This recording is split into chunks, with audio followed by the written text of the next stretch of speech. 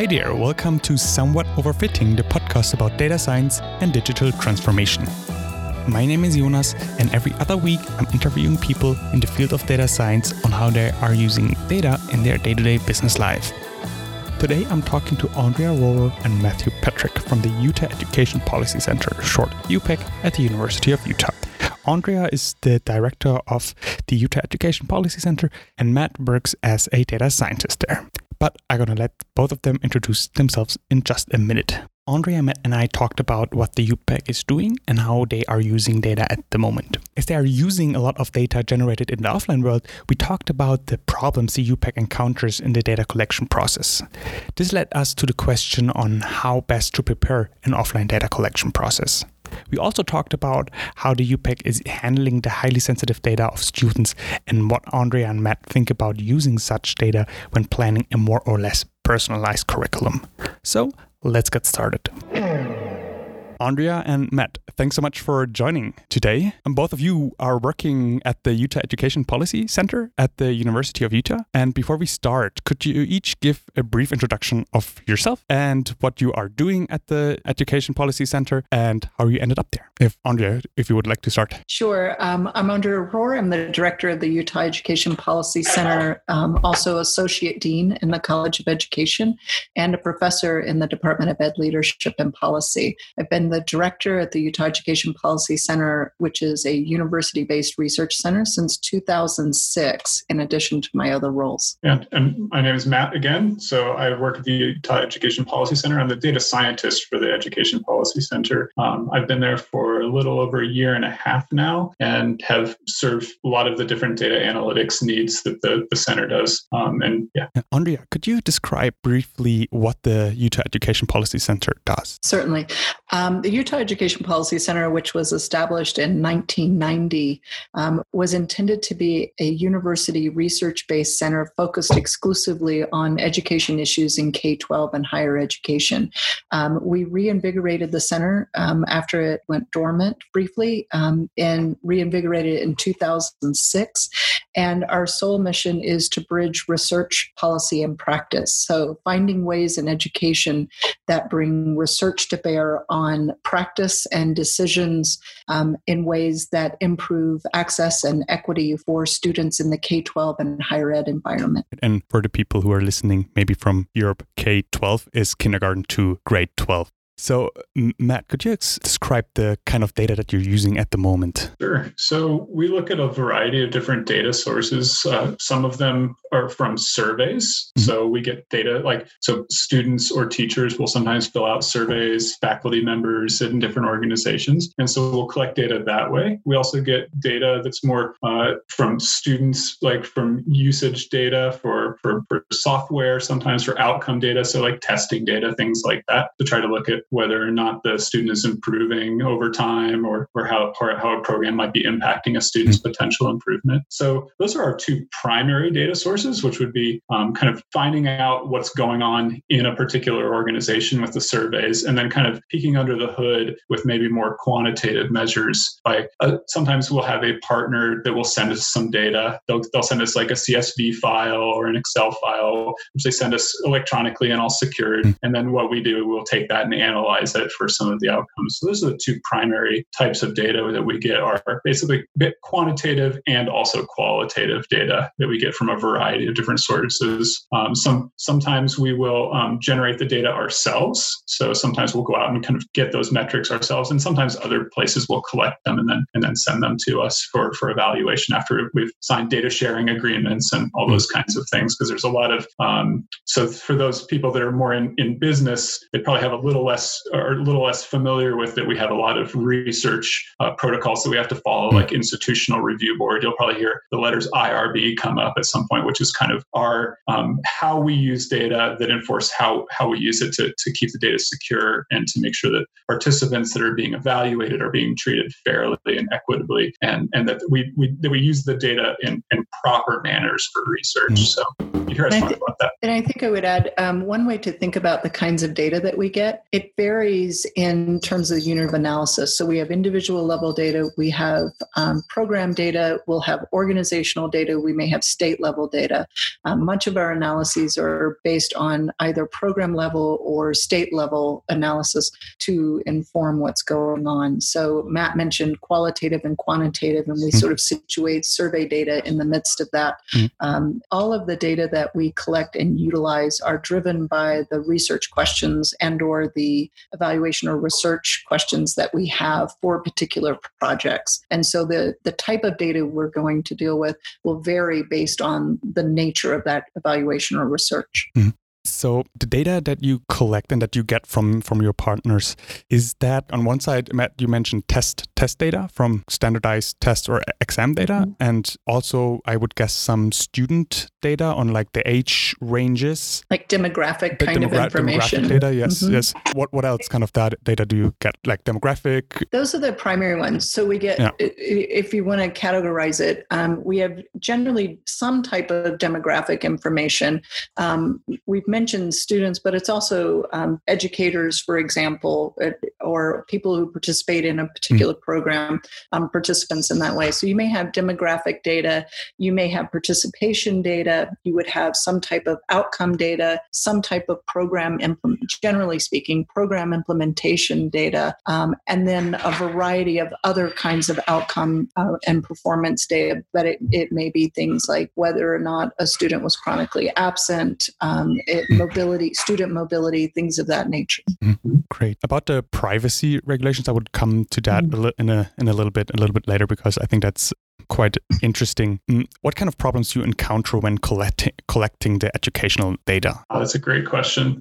Andre, do you want to start, or should I go? I think we don't have a lot of experience in dealing with data problems. So. There are certainly a variety of issues and opportunities that come up when we're looking at collecting data. First and foremost is, I think, understanding when we might be brought into a project in order to evaluate or do research on it. And that has a direct implication for what kind of data are collected. For instance, sometimes we're brought in towards the middle or end of a project and asked how effective was it? And that's after the fact. So, for example, you can't get participation data as readily done. So there's the access and timing is an issue. Next would be the nature and ways in which data are collected by entities that we work with. So how we would structure, or in our case, how Matt helps us structure our data collection tools is very different than how someone, for example, participating in a program says, oh, we have these attendance sheets. So you want attendance data? Here are our sheets, where we would have set that up electronically to begin with and had methods in place for how to collect that data so that we get some consistency. Could you describe the methods you just mentioned? Certainly. So, and I'm going to kick it off to Matt. I'll introduce and then kick that off to Matt. Is when we're looking to do research, let's say it's on the type of data that is new and we need to collect it, not the kind that another agency like the State Board of Education or our Utah System of Higher Ed or Department of Workforce Services, not something they've already been collecting for years, but something that's new. What we have to decide, or what are the parameters of the data we're going to need in order to do the research or the evaluation. And so part of that process is defining the bounds and the terms. And then, for example, if we say attendance, what does attendance mean? So having like a data dictionary is always important. And so for us, that process means establishing the parameters and then creating the system that we would give to the other entity in order to enter their data or to transfer their data. From that point, I'll hand it over to Matt to address further. Yeah, so we get data in a variety of different forms, as Andrea has pointed out, that sometimes we get data that has been previously collected and we're asked to do an evaluation on it after the fact, which means sometimes we have to come back and negotiate with a partner and say, well, unfortunately, given you want to do a longitudinal study, and unfortunately, the way you collected it, we actually can't look longitudinally because you didn't collect it and you didn't put dates on it, or it's not aggregated at the appropriate level. So that puts us in a position of having to say, okay, well, we can't do what you're asking with it, but maybe we can do something else. Let's start working out what we can actually do with it. So that's when we get data kind of retroactively. When we're looking to do something brand new, we get to kind of talk to the partners and see what's appropriate, what we can actually collect. And as Andre correctly pointed out, a lot of the people, since we work with a lot of school districts, the people that are working in these programs in school districts are not thinking, what is a data scientist going to need when they get this data? That's not the first thing that comes to their mind. What they're really excited about is they're excited about helping children that are in school get the most out of their program. They're interested in doing math tutoring, or they're interested in trying to make sure kids have good after school programs to go to. So what we do is we try to find some kind of balance between them putting tons of time into making great data, and then also trying to find out some kind of compromise between them putting too much effort into that might be a bit above their technical skill level in some cases, or maybe they don't have the information that we might really ideally want because they're not in a position to get it. So we have to figure out, like, what do you have access to? What can we reasonably request? What would be burdensome on a program to say that would be beautiful if we could get all of that data, but it's probably not going to happen. And then how can we use that to decide what kind of evaluation questions and what kind of things we're going to do statistically to try to evaluate those programs. So it can be challenging for sure, especially given, like we said, that this isn't a website that we're going to that we built from ground up that some software company makes where they can kind of build any feature in to track whatever they kind of ideally want. We're a bit at the mercy of kind of the realities on the ground of that these are kind of dynamic situations that maybe don't lend themselves perfectly to data collection. Although I will add that part of our movement towards not only having statisticians on our staff, but actually adding data scientists is intentional, because we do want to begin to shift the understanding of what data science can contribute in education and how using it can help us explore not only predictive analytics, but also to have a better understanding of what actually is happening. And as Matt noted, right now, people don't think about what kind of data they should be collecting. And again, back to our mission to bridge research, policy, and practice, part of what we want to do with our work using data science is change that so that people from the get-go actually are thinking about not necessarily whether they come to the policy center or not, the Utah Education Policy Center to work with, but if they're going to know how their programs are working and who is it helpful for and how can they improve it, what data do they need to be thinking about from the moment they design before they implement that they should have in place. It's a great point, Andrea. Like, we actually have had a bunch of series of kind of workshops with some of our data partners where we try to kind of take the final product that we want and to kind of show the people where the data is going to go and how it's going to inform them. So it kind of, our goal at that point is to help them get invested in the whole process so that they can see where what the ultimate outcome is going to be. We've definitely found that by itself can help make the overall quality of the analysis much better. Yeah. So you are getting the data from your data partners, which would be school districts, for example, some schools sometimes, or like some educational programs. And then you either get fairly good data and then you can work with it, or you go back to them and discuss what you can do or what you can't do. But ideally, you would be able to talk to them first and design a way on getting the data in a way that you can actually work with. And you said you are working with your data partners in sometimes beforehand, and then you do like a workshop, or is it just like a meeting, a 1 hour meeting where you say, okay, that's your goal. We need that kind of data and we will do A, B, and C with that. So that's why you should collect it in XYZ way. I think that's probably where we get an intersection between data science as a field and my field of education starting to have some kind of merger or confluence, is that it's rare that we would go in and simply, like for year one, if we were working with somebody and they said, these are the only data we have, then we would have already talked through what it is they wanted from the evaluation or research. And we would say, well, given what you have, these are the questions we can answer this year. But going forward, we're going to need to collect new data. And it may be qualitative or quantitative or survey data as an example. Or because you want to answer these questions, we're going to have to take the data you have, we're going to have to make other data requests, and then create a data set that we can utilize to answer other questions that way. So it varies, like which comes first in a sense. And I think that's maybe something that as people are kind of considering data science and some of the things. Of course, a lot of times we get so focused on the modeling and kind of some of these really complex statistical techniques that can do amazing things. It all means very little if the data is not good quality and isn't collected. And frankly, if your partners that you're working with aren't invested in the final outcome, a lot of these kind of examples of really cool machine learning algorithms, what they don't necessarily spend a lot of time talking about is the years worth of work it took to get the data set ready and collect it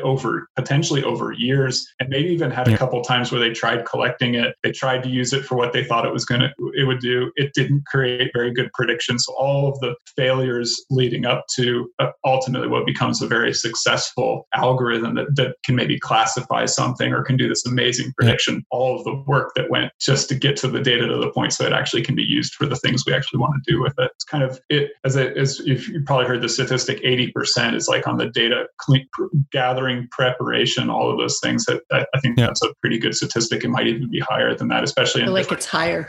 Higher than that in some fields for sure. And I bet that in your case, as you mentioned, Matt, that it's not a software where you can just track things easily, like fairly easily. It takes a lot of work, like you said, to get the data in the way you want it, and then also like consistently from all your sources. But I think that, if I may, Jonas, I think that's been an important distinction for myself and for the Policy Center in venturing in this new path. And it's highly aligned with what you see going on at the University of Utah and Mike Kirby's work and our Senior Vice President, Dan Reed's work around the informatics initiatives and trying to promote data science, is that it's about looking at your own field a little bit differently. And as we've ventured into data science, coming out of, if you will, more the just pure research realm, you mentioned the word consistency. We didn't have consistency. And so you were often had to rely heavily on the documentation and the thoroughness of a statistician in order to replicate a study year to year, or take someone else's study and replicate it in your own environment. And because of the way the nuances and almost interpretive nature of a statistician's way of putting together a data set, asking questions after the fact became even more difficult. And I think what data science has brought for us in the center is not only the replicability, but the documentation, the understanding of how we might pursue other types of analysis than what we did in 2018-19, perspectives we had not thought about in that way. So could you describe how a project looks like? I saw on your website you have like classical research reports, but it seems like you also have different kind of projects. And if you could describe what they are, who they are with, and what the main output is. So the entities that generally the Policy Center is working with, we've largely worked primarily in the state of Utah with education organizations, or almost education allies. So individual organizations, whether it be Utah After School Network, for example, or on campus, University Neighborhood Partners. We do research, evaluation, and actually technical assistance and coaching in schools.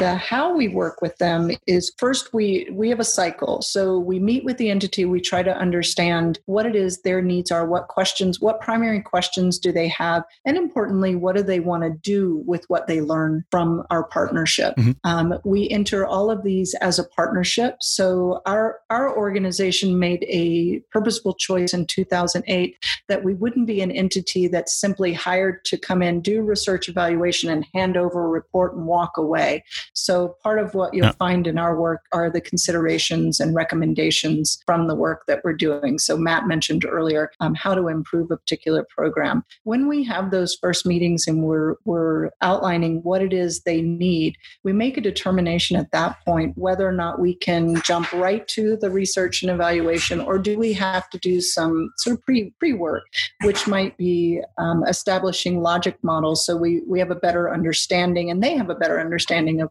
what they do and have, and then use that as the driver of the questions. And that data question, the what data, how are we going to use it, what are we going to do with it, that comes after we've established that foundation of what it is they want to know. Does that address your question? Yes, it does. So what is a typical question? So it's like one of them would be if the program that you did succeeded in the goal it had. And is the deliverable then a project report? So first of all, the outcomes are generally quite varied. Though frequently people want to know whether or not, if it's in the K-12 environment, the kindergarten to 12th grade, we generally are asked questions about, did it help students improve their performance on a standardized test? Did it help and promote their learning in some way? And that learning is measured by different indicators. Did it help with persistence in a particular content area like STEM?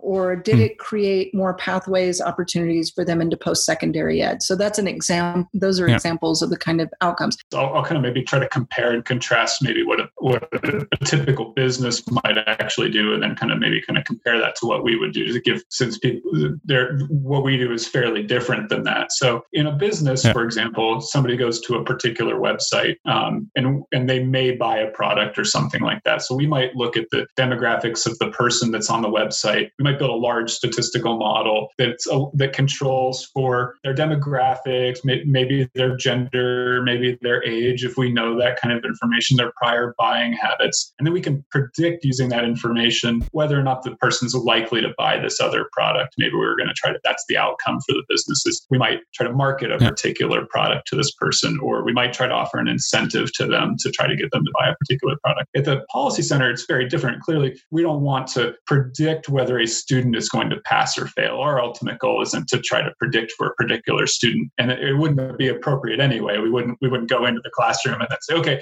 student, we think you're going to fail, so then we're going to do this particular intervention. It's a very different need. But what we might still do that's kind of synonymous with what we would have done in business is controlling for their demographic information, for their age, for socioeconomic status, for different things that we know about that student. Can we see how people are doing compared to other groups? Can we see how the program, potentially once we control for all those other variables, is the program itself having maybe some kind of effect? We can't say that it's the cause. And that's very different, I think, in this kind of inference-based idea versus what a business, they wouldn't really care what the cause is as long as the model is accurate, right? If I can predict something, we don't really care which of those features necessarily are the ones that are causing the output. But what we do, so what we do a lot differently is we want to know what the causes are. That's what we're really focused on. We want to know what particular, depending on what your favorite term of the day is, feature, covariate, variable, which variables, which features are the most important ones that are going to impact. And when we control for those, what kind of differences and nuances can we suss out when we start looking at things? So what we end up writing about, as Andrea pointed out, is that once we kind of get that model and we can kind of start understanding how these different features relate to each other, we spend time writing and kind of using prior research to explain and justify why a particular way of interpreting that outcome, that data, makes sense because of prior research has said that these particular things together seem to indicate that something is going to happen with a student. Like these are the things that we know from prior research. So very different avenues. We don't try to predict anything. Our outcome is more kind of a holistic understanding of what's going on than a business would try to do. Yeah, and I think that what's important in that, and again, it's back to, in a sense, trying to inform and shape the field of education and how we utilize data, is there are, like, we do have studies where we look at what's put in place, what do we predict would make a difference, then we try a new intervention, we study that. There are many of those studies, and we can do some of those, but we want to expand the use of data. And part of the way to do that in our field in education is to begin by creating data sets of data that otherwise you would not have had the ability to put together. And so that kind of modeling that we do in the center and what we've expanded doing has allowed us to speak with the education environment in ways that promotes new change that we wouldn't have been able to see, or that would be more happen chance than what we currently have. Yeah. Okay. So your goal is to some extent also to have the programs and see, for example, where they work best. We talked earlier about privacy, and I think especially in education, it is really important to keep data private, especially like the performance data from students and the possibility to identify a student based on like even anonymized data. So I would be interested in how you are handling that. Sure, I can talk about that briefly, and then I'm sure Andre can fill in some more. So I think one thing to note about data privacy is that there's different levels, right? There's the data that kind of comes in when we're talking about the collection method, making sure the collection is secure, the transmission to us, making sure that is secure, making sure we have good policies in place for training for our employees to make sure they understand good research practices. And then all the way to, well, how do we use it in the report correctly? There are things that, for example, a really good example, I think, is that we report on different subgroups. We talked about different demographics that we report on. And there's a trade-off to those things. If there's been some really interesting research in the state of California that if in certain cases, what we do is we'll say N less than 10 in our report, meaning we got so few respondents that to try to give a percentage would be kind of misleading. If we said, oh, we got 60%, it's like, it's really only, 3 out of 4 people would be 75%, right? But so we're not going to say, we'll give usually the sample size to kind of give it an idea of what statistical power is behind that. But then we obfuscate that data if it gets too small. But like I was saying about the state of California, they've done some really interesting studies that show that different levels of hiding that data affects different groups in different ways, right? So some smaller, less represented groups, if you hide the data too much in certain subgroups, then you start losing some insight into what happens to very small groups that are underrepresented in a given school. So you can impact minorities, unfortunately, sometimes by hiding that data. So the outcomes don't become as visible for what's happening to them as for these more majority groups. So like in Utah, we have a lot of predominantly white students. So we have to kind of be thinking very thoughtfully about when we aggregate data and when we obfuscate it, and what are the implications for not only the outcome in the report, but also for the subgroups that we're trying to keep their information private. But we also want to, if there's an outcome that's for a particular set of population that we want to really kind of focus in on that subgroup, what we'll do is we'll look at different layers of aggregation. Like, at what layer can we still tell the story without having to hide the data and essentially not tell a story about it? So it's kind of a trade-off between, never a trade-off as far as good institutional review practices, but saying, well, at what level of aggregation can we get down there where we're still telling a good story without potentially violating anyone's privacy? Which is why in a lot of our cases, so we may start, in a sense, the focus is on the student, but we may not be able to report at a school level. We may only be able to report at a district level, or we may not be able to report for one particular program, but we can report for all of the programs. And so we generally look at rolling up.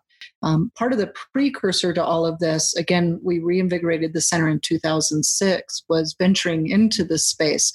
So parallel to the industry, if you will, ramping up issues around data privacy and data security, et cetera, and that all data becoming more vulnerable than it had been previously. What happened in my own field is that there were federal and state regulations that started changing pretty rapidly about how data could be used, when it could be used, who could have access to it, for what purposes could they have access to it. And in general, though it's this, I wouldn't make a blanket statement. In general, one can only get access to these kinds of data if you make these agreements on the front end. So in all cases, we enter into these partnerships for research evaluation or technical assistance. We also have in place data share agreements. And so those data sharing agreements will then attend to what are the federal, state, and or agency policies, regulations, protocols, in addition to what, as a university-based research center, what do we need to adhere to? So often we'll have a client say, but for instance, it doesn't matter that it's less than 10, I still want to know. And we have the opportunity at that point to talk about not only protection of a particular group of students, but also what does it mean if they did have access to it? And so one of the things we try and emphasize is that whatever we do, one should never be able to identify the person, that the educator or the student or the program at the University of Utah. Like, you may know the general category, but you wouldn't know a specific slice of that based on what data are available. So the data security, data privacy has required us to change a lot of our own protocols, including what kinds of servers we have, the stipulations about how we receive and or send data. Matt mentioned protocols for our staff. So when everybody comes in, they sign non-disclosure agreements, they go through additional training, they all have to be approved by the Institutional Review Board to be honor studies. And then when someone leaves, it's a similar process. What they can't take any data for any project with them, but even ways that they can talk about the data or having been part of a study is also part of our exit plan, I guess, that we have. So at the end now, I would be interested in your take on using student data to determine curriculums and to determine their study path. And what kind of data I'm referring to here is, for one, data generated by assessments like exams, if they're standardized or like regular exams. Also on data generated by subjective evaluations through teachers or some other person that evaluates students in they need to write something or they need to say it was good, medium, or bad, how they performed.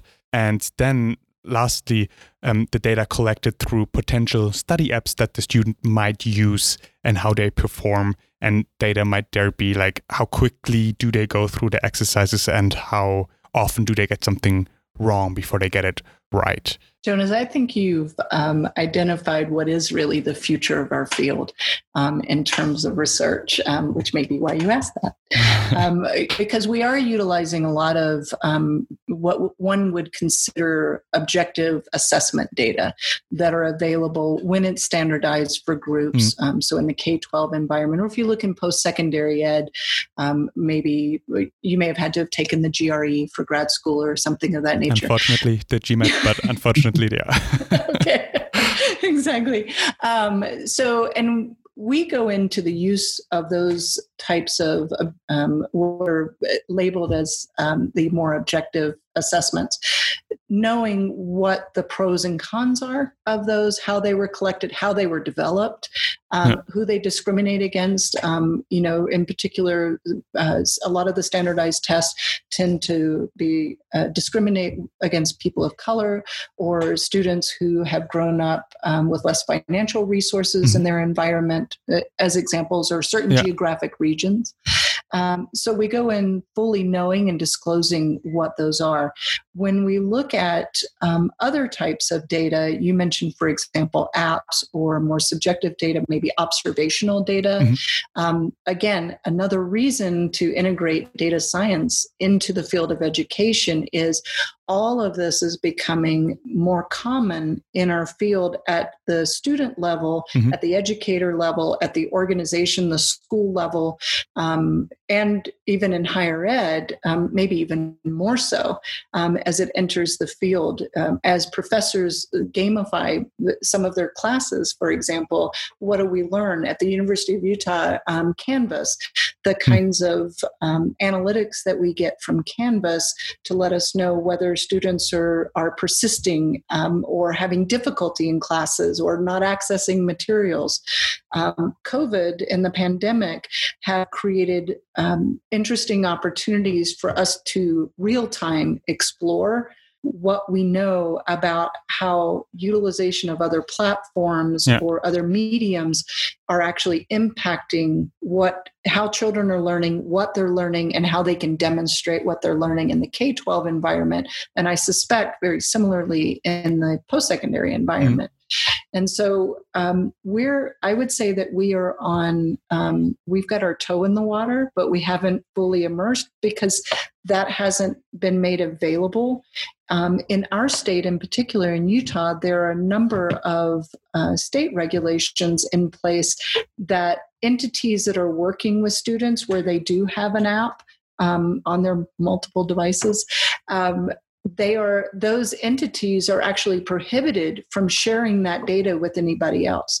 And so, so I think we're going to have to see simultaneous tracks and people talking together, not at one another, about the developers of these kinds of technologies, talking with the educational institutions about what it is they want to know, and co-creating research that's going to inform what the folks in practice are doing, working with policymakers who rightfully so are putting in guidelines that mitigate risks to the individual short-term and long-term, and can also then provide information to inform, as you noted, to help determine what kinds of supports, for example, are put in place for students or educators or post-secondary students, adults returning to post-secondary ed in ways that make the technology a means to support, not just a means to a result.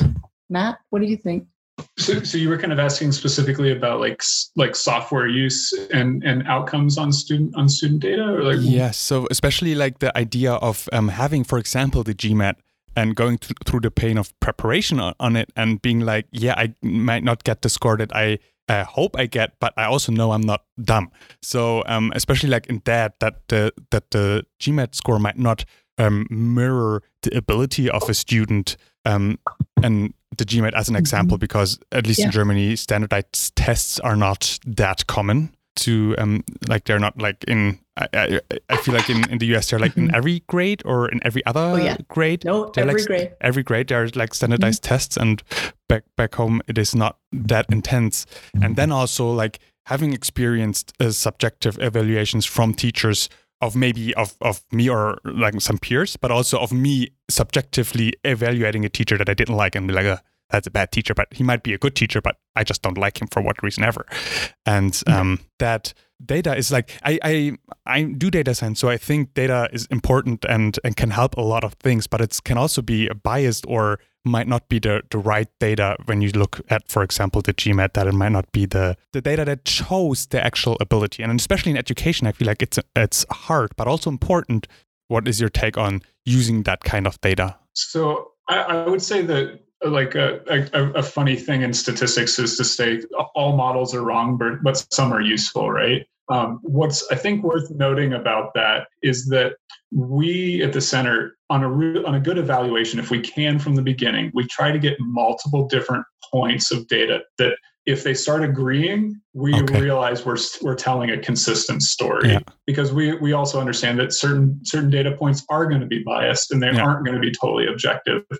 We can't just go to a teacher that has students getting high grades and say, well, what are you doing? You must be doing the right thing, because clearly your students are getting the right high grades. And it's not necessarily causation. So what we try to do, I think, with a lot of our evaluation, and frankly, a lot of the statistical analysis we do, is we try to look at it from many different angles and see if we're starting to see a kind of a common, consistent theme. That's why the surveys end up being so important, because we kind of look at things qualitatively. What are people saying about this thing? What's their kind of overall impression of it? And then can we back that up with other quantitative measures, such as state education, assessment data, if we're looking at standardized scores or things like that. If we see different things and they're all starting to tell the same story, then we can start saying there might be something here. But looking at it from one particular lens often doesn't give us the full picture and can very well be biased. So I think for this, we at the center take looking at it through all those lenses very seriously. And it's worth, as Andrea can point out, all of our researchers are trained in multiple different ways to do that kind of analysis. Yeah. So from the very beginning, we start saying, well, okay, if I'm going to poke holes in that idea that these two things are related, how would I do that? And then can we find a way to fill those holes with some other potential evaluation idea that will help us explain why that thing is actually happening? So it's always important, I think, with any descriptive statistics or modeling or survey information, whatever data you're collecting, is collect it from as many different sources as you can, and see if there's a common theme that emerges. Yeah, great. And to wrap up our conversation, do you have any tips for anyone who tries to get data out of a not ideal source, like, for example, a local business that tries to get data, or someone who works with somebody else who gives them the data? Do you have any tips on how to collect data in the offline world? Yeah, absolutely. So the first thing I would do is go online and find out what other people are doing and some of the struggles. So we start almost all of our research with research on the research, which is we see what other people have done and see what has been fruitful for them. Because most people, we don't need to reinvent the wheel, right? A lot of these things are kind of building. Good research builds on other research. Yeah. So if you're going to do that yourself, go out and find what has been successful for other people, and don't just try things kind of willy-nilly. Don't just kind of go out and make it up as you go, because you can learn from where other people have made their mistakes. And once you know that, and you know what's been successful, then working with your partners to really identify what the ultimate goal is and where they really want the research to go. And what kind of story they're looking to tell, what kind of analysis they're looking to have. Having those two things together, I think, gives you a really clear idea of what data we need to tell the story that we think we want to tell. And then you can start thinking about how you get the data. When we think, for example, about the attendance example from earlier, if you know when it counts as attendance, and then you can discuss, can think about, should I write it on a sheet of paper? Should I put it directly in an Excel sheet, or how that goes? I think I would add. I'm going to start actually, because of Matt's response, with what I think is maybe one of the most important parts of this, particularly for education entities who are doing this kind of work, in part because Matt just exemplified it. I would say the number one thing is hire highly skilled staff who can lead. That's what Matt is for us, right? When we started this initiative a few years ago, we had somebody who helped us jumpstart it. Yeah. And then as that person left and Matt was coming in, it was important for us not to hire who we needed today, but hire who would take us into the future. Yeah. And so hire a highly skilled person who can lead. Second, I would say create a diverse methodological team. So people who have content expertise and who have methodological expertise that are a little bit different, similar, and overlap some proactive redundancy there, but also who can complement one another. Third, and Matt alluded to this as well, is work with your partners to find out not only what they need, but what they have available, and go in with the mindset that it's about building capacity and that you have to be patient while building capacity to get where they want to go. Yeah. And then being strategic in the kinds of data that you are going to collect and analyze while meeting the needs of the partners you have in this kind of work. Yeah, great. Yeah, absolutely. Having a variety of, to kind of jump onto what Andrea was saying there, having a variety of different perspectives of how to tell that story and have the data be useful is going to be really important. If you have just a statistician, they can crunch numbers and maybe generate great models. But if you don't have domain experts that know what's important and what good research says, so if you're in a healthcare company, you're probably going to the nurses and to the doctors. If you're in education, you're going to the people that are doing research in education. If you're in a business that sells a particular product, product, finding the person that knows a lot about that product and maybe the marketing team, having a good variety of different perspectives really keeps everybody from maybe having kind of blinders on and going down a particular path that isn't necessarily the right one to do. Yeah, great. Thank you so much, both of you, for your time. And where can people find out more about the Utah Education Policy Center and your work? Certainly. They can reach us at uepc.utah.edu is our website, and has our contact information there.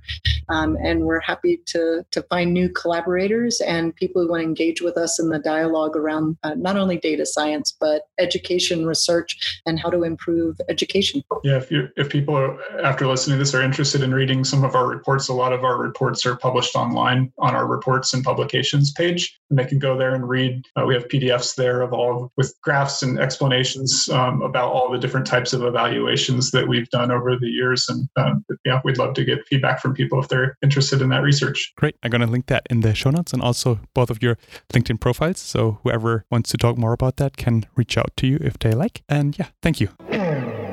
That's it for today. Thanks for listening, and tune in next time for a new episode of Somewhat Overfitting. Thanks again to Andrea and Matt for being on the show. Highlights of today's show were the insights into the challenges of offline data collection and the handling of highly sensitive private data. Let me know what you thought about this episode on somewhatoverfitting.com. There you can also find today's show notes. If you have something to say about data science and digital transformation, visit somewhatoverfitting.com/guest and fill out the form. I'm always looking for interesting conversations. The theme song is from Bobby Rance and is called Jungles. Thanks again for listening, and see ya.